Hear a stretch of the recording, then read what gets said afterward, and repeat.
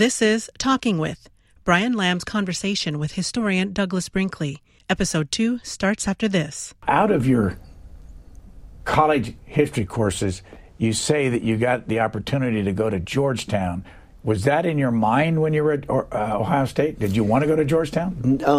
Not necessarily, but I always had that as a reach school. You know, my game plan was to do undergrad at Ohio State and then perhaps get a law degree or go into a doctorate in history. And I was constantly weighing those. For a brief amount of time, I wanted to be a folklorist. I loved folk history and folk music. I learned how to play the guitar when I was, learning these old songs and stuff from like the Carl Sandburg songbook type of thing. And I also had a professor named Gary Richard who went on to be an administrator at a great American historian who just taught America since 1945. And I just loved that class. I mean, it was so up to date. And I learned that's sort of where those were my principal people. I got into French history a fair amount. And I just decided my big breakthrough, I guess what you're asking, is the rise of somebody from Ohio. I went to Europe. I went and spent a semester at Oxford, a semester abroad in England. How did you get to do that? They had a program. All these universities have these semester abroad programs. And I thought, wow, I could go to Oxford for a semester.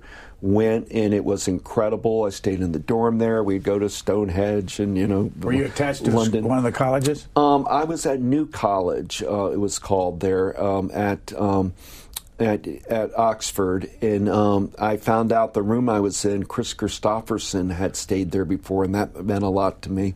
What does it mean? I got into William Blake then very heavily, the poet William Blake, and went to his grave and read all of his poetry, and then I started reading all of George Orwell, just straight through, not his Animal Farm but just all of them, Homage to Catalonia, Down and Out in London and Paris, and Coming Up for Air. For a second, go back to the Oxford thing. For somebody that has never been to Oxford, has no idea what it looks like, why is that so important?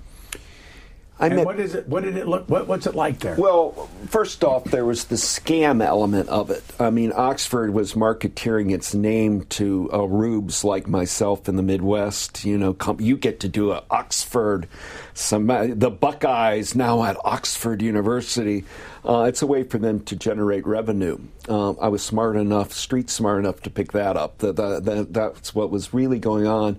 But it worked for me because I met people from Italy and Spain that were my age, and I realized that they were fluent in languages and I wasn't.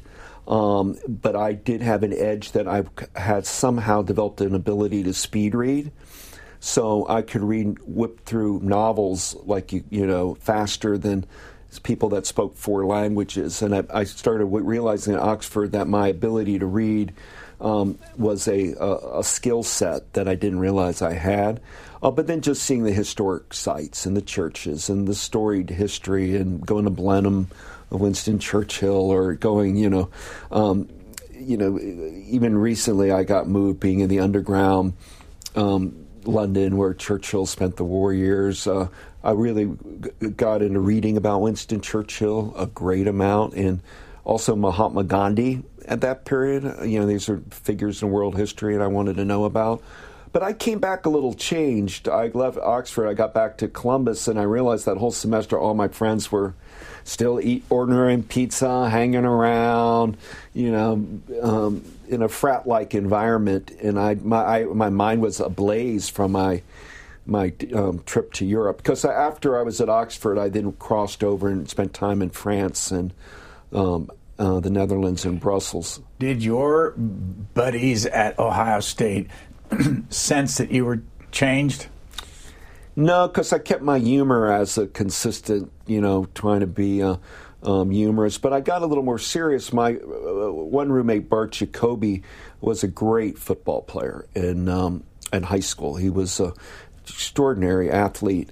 And he would run every night a long ways. And they used to keep the lights on at the Ohio State Buckeye Stadium. So I kind of got back and wanted to get more in shape physically to not just drink beer and, be a slug. And so I started running at night with him. I have great memories. We would go. He would run more than me. He was fast, but we would go out there and do miles. I'd do 3 miles, 4 miles in the evening. But something about the empty stadium at night, even like if it's like snow coming down, but the lights are on and nobody's on the track at night, and you're just a few people and you're just jogging around there.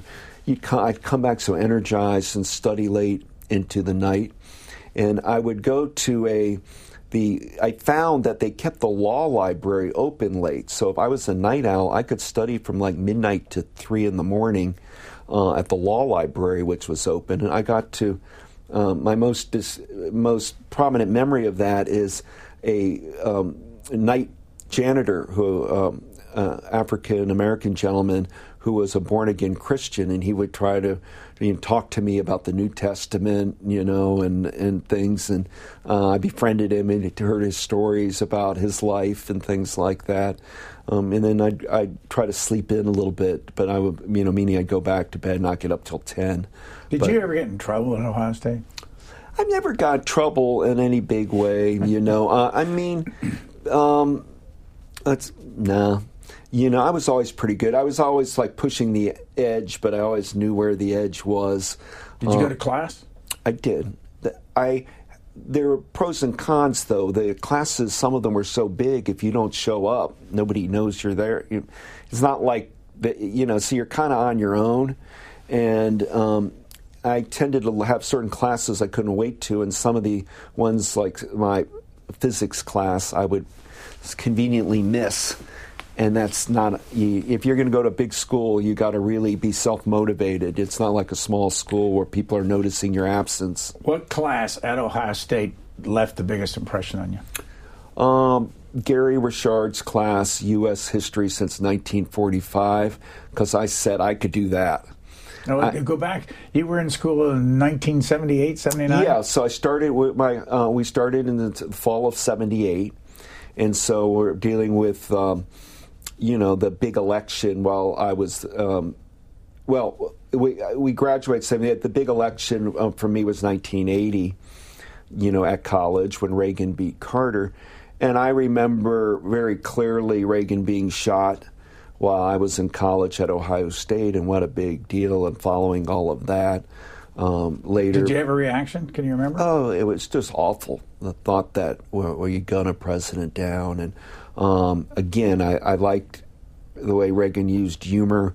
I forgot to duck, and the way that he handled himself through all of that was deeply admirable. But I was quite patriotic throughout. We kept every morning. My mom and dad made me put if I didn't, my dad would, but we put an American flag up on our lawn, and that was just part of my growing up.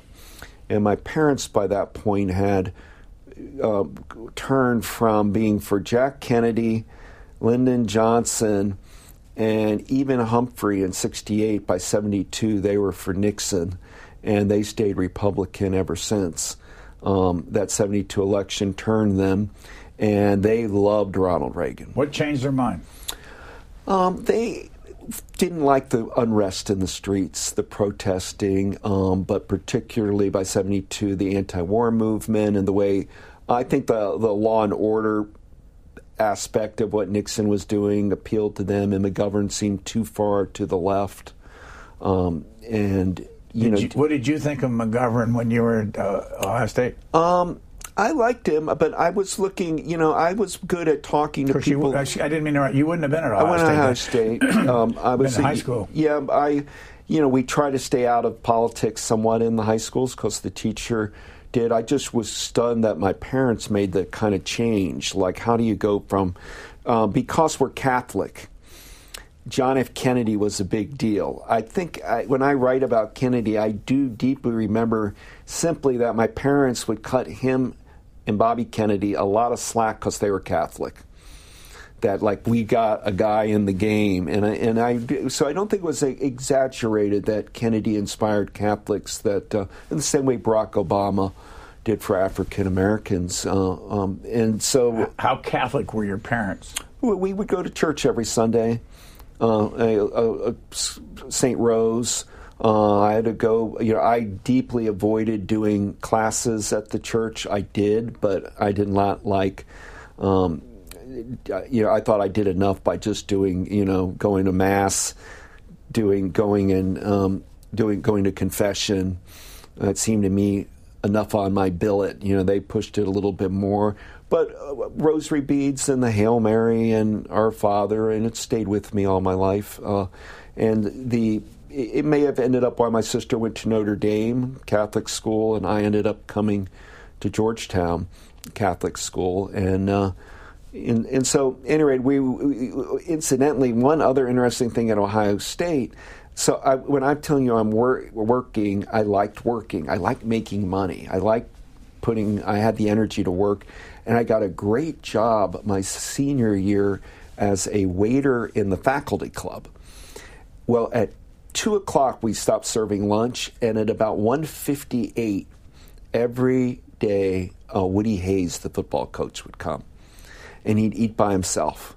And I'd be, hey, Coach Hayes, and I got to talk to him very directly and individually a lot.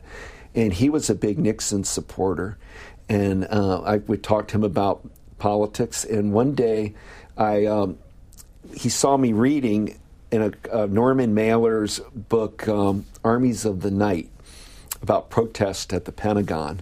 And I was reading it, and he called me over, and he just said, "What the hell are you reading that for?" I said, "It's being assigned in a class." "They're assigning Norman Mailer? What class?" And I told him, he was writing it down. It's like, oh God, am I getting this professor in trouble or something? He acted like I was reading the worst piece of subversive literature that's ever been written. And I said, "Wow, you really think?" He said, "No, you finish it if it's assigned. I'm not. You have to." But I'm just questioning it. I'm not questioning you reading it, because if you're assigned, read it. But I'm going to look into who's assigning this. And I left there like, God, but Coach Hayes was actually a wonderful character to talk to about football, about life. He was very into the ROTC at Ohio State at that point, and was deeply involved with military history. So I would talk to him about war-related matters and U.S. history. Did you ever consider going in the military? I wish I did, but that's only in retrospect. I mean, you missed the 72. After that, you didn't have to go to the draft. And it became kind of, the people that generation, a lot that went in my class were people that couldn't get into college or something. And I had college-educated parents, and they were directing us to college all along. But I could have used some of that discipline back then, or a couple years of public service. I don't want to romanticize what that would have been like, but I find it a great career for young people when I meet them, and I encourage people to go into Army and Navy, Air Force, Marines. They come out better people from that experience, and it's a really, I don't want to be a recruitment officer for the military, but it's I do feel I maybe missed out something. What I gained was an understanding of all these sort of intellectual currents because of working these bookstores and doing other things where I would, start reading Kierkegaard or, all of Kafka. And I had time to kind of be an intellectual where I'm not sure I would have been able to do that in the military. How much do you retain on Kierkegaard and Kafka and all those philosophers? Do you remember what they really stood for? I do, but what I tend to do is I extract a few things from them that I can use in my life. Most of these writers, beyond being great writers, and there's something that they're saying that will come into mind and be important. I mentioned Norman Mailer, whose ego was so large, and I got to know Norman later in life. I wrote a profile about him for Rolling Stone called The Last Buccaneer. And then there was the great African-American novelist Ralph Ellison, and they were at an Iowa Writers' Workshop. Ellison, who wrote Invisible Man, and Mailer, and Ellison said, "Norman, the problem with you is that you don't realize we're all dispensable." simple line by Ralph Ellison, but I think about it a lot. Like wherever I'm at, I know I'm dispensable. Like this, every job, like this is not, if I left tomorrow, somebody else fills the place. And it's just hard when you want to, it's important to keep that in mind because it keeps you grounded a little bit, not to get too high on your horse. Growing up in the Midwest, the one sin, Brian, I found, the thing that I can't tolerate, I have one intolerance of human behavior, obviously more than one, but the one, I just don't like people that are conceited, like that have the disease of conceit, that they feel they're so much better than the next person. And when I came east, I encountered that a lot. I didn't encounter that in the Midwest. Can you remember, I know this might be hard, somebody that is conceited that hit you in your life and you said, I don't like that?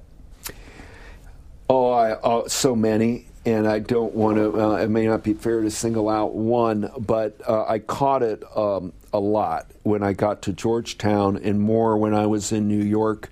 There became a feeling that if you didn't go to an Ivy League school, that you were lesser. I did not realize that would be something when I was so proud of going to Ohio State. But there would be people that I would meet that all they would do is say, well, I got into Princeton. I went to Princeton. I'm the Princeton. And it was an attitude. And I thought, boy, is this the best and the brightest of the Ivy League, that they, somewhere through all that education, they didn't learn to not be conceited. And so... Did it make a difference that they had gone to Princeton, Yale, or Harvard, or any of these schools? I think I grew up slower in the Midwest, and I may have been paying for it ever since. But, so they were, many who got to go to good private schools. I went to public schools. They got the advantage of a great prep school of Trinity in New York, and then they go to Yale or something. So, yeah, they have a big leg up. Because after I did my doctorate at Georgetown, even Georgetown wasn't good enough when you applied for jobs in history. They want to hire the people that did a PhD from Harvard, Yale, Princeton. Sometimes a Berkeley, Stanford slips in. But so I've been all that is to say I've been a big booster of the land grant schools like Ohio State. I think they're great places. Purdue, where you went, University of Michigan, Minnesota. I like a lot of those, all of them. I was recently at University of Arkansas, Fayetteville, great place, because families can afford it, and people grow at a different age. I mean, I was 17 when I was going to college, growing up in rural Ohio. I didn't really have the tools to prepare for, to go to Yale. You've got to be driven for that or have contacts or, Have you ever seen, since you've become a professional and you're in public forums and all that, somebody discriminate against you because of Ohio State, Georgetown versus the Ivy Leagues? I think so. On any time, yes. Anytime you do a job at a top market school, they look a little bit down even at Georgetown compared to Princeton, Harvard, and Yale. It's just the way it is. I mean, it's there is an elitism. You compensate in any way for that? Work. I outwork people, and I have a work ethic. And by the time I just put my head down and go straight ahead. And you compensate for it in just different ways. My first book I wrote on Dean Acheson, and I got published by Yale University Press. So, you're now connected because you did a book with that particular press. But when I first came to D.C., it startled me that the encounter elitism writ large, not at Georgetown, but just in the milieu of the East Coast. Go back to the Dean Acheson book. How did you get Yale to publish your book? Well, that's a good story. So I came to Georgetown, and I started doing my master's, and I got a fellowship. So I then worked the used bookstores of D.C. I was the night manager of Second Story Books on P Street in Georgetown, Then I would moonlight at the second story at DuPont Circle, and then later I'd be night manager at Idle Times Books in Adams Morgan. All of these have great stories to them because I got to become friends with Christopher Hitchens, who I know you knew very well, and he would come in bringing books that I would buy from him. I got to talk to him. We were bonded for life by the used bookstores here. James Forman, one of the great civil rights leaders I became friendly with, he would come and clean out our Africa and Black American sections in the bookstores stacked up. I'd ring him up and I'd talk to him about the books and all. And were you working them? Yeah, I was working them. I would ask them all, just like you're asking me. I would ask them everything about their life. Ralph Nader coming in, or Barry Commoner, people I knew and heard about, or suddenly in the bookstore. Because there's an intimacy at a bookstore at night that, you're coming in at like 9 at night on a snowy night, and they're only like, the cat we're feeding in the store, jazz music, and 2 people. And one of them is somebody like James Forman. I would talk to them and not in a way that was engaging for them. I'm smiling because the producer of this show, Nick Ravel, worked in a bookstore here in this town and had some of the same experiences. I'm sure we should get him out here and make him have to talk about it. Well, Larry McMurtry, the great novelist, had booked up, and there was a used rare book community, and I was part of it at Georgetown. But my professor was Dr. Jules Davids, and Davids helped write John F. Kennedy's Profiles in Courage with Ted Sorensen. How did he help? Research, chapter drafting. If you read like Herbert Parmet's biographies of Kennedy, some people think Jules Davids actually wrote hunks of the book. Did you ever talk to him about it? I did. He did. He told me how much he helped. He was proud of it. And Jackie Kennedy came to take a class of history with him, and he was a very, very wonderful man. But I found out then he had Alzheimer's. And they asked me, he needed to do tests and have a semester off. And I was a pretty young graduate student. They asked me to take over his course. He did. So here I was, let's say 22, 3 maybe. What year would that have been? I'm probably around 84. I did this 85. I'm trying to remember. But I took over his course, and I taught U.S. diplomatic history at Georgetown that young, because he got ill right before the classes started, and they were either going to have to hire an adjunct and change it around, or let me be like the teacher's assistant, and even though he would supervise me, kind of thing. Through Jules Davids, he gave me an introduction to Pamela Harriman, who was married to the great Governor Averell Harriman, and lived in Georgetown, and they wanted me to read to Governor Harriman. So I would go. Why? Because he had gone near deaf, but wasn't deaf. If they had a machine for hearing, he had a lot of money, Harriman, so it was the best hearing device money could buy at that time. But I had a pretty clear voice and spoke directly, so I would, the task was to read like, "Hi, Governor. This is in the op-ed piece of the New York Times today, written by Russell Baker." And then I would read out loud an article like that, and he would hear it. And it was interesting. He was, and again, when I got a moment to ask him about Stalin and Russia and all, I did. How long did you do this?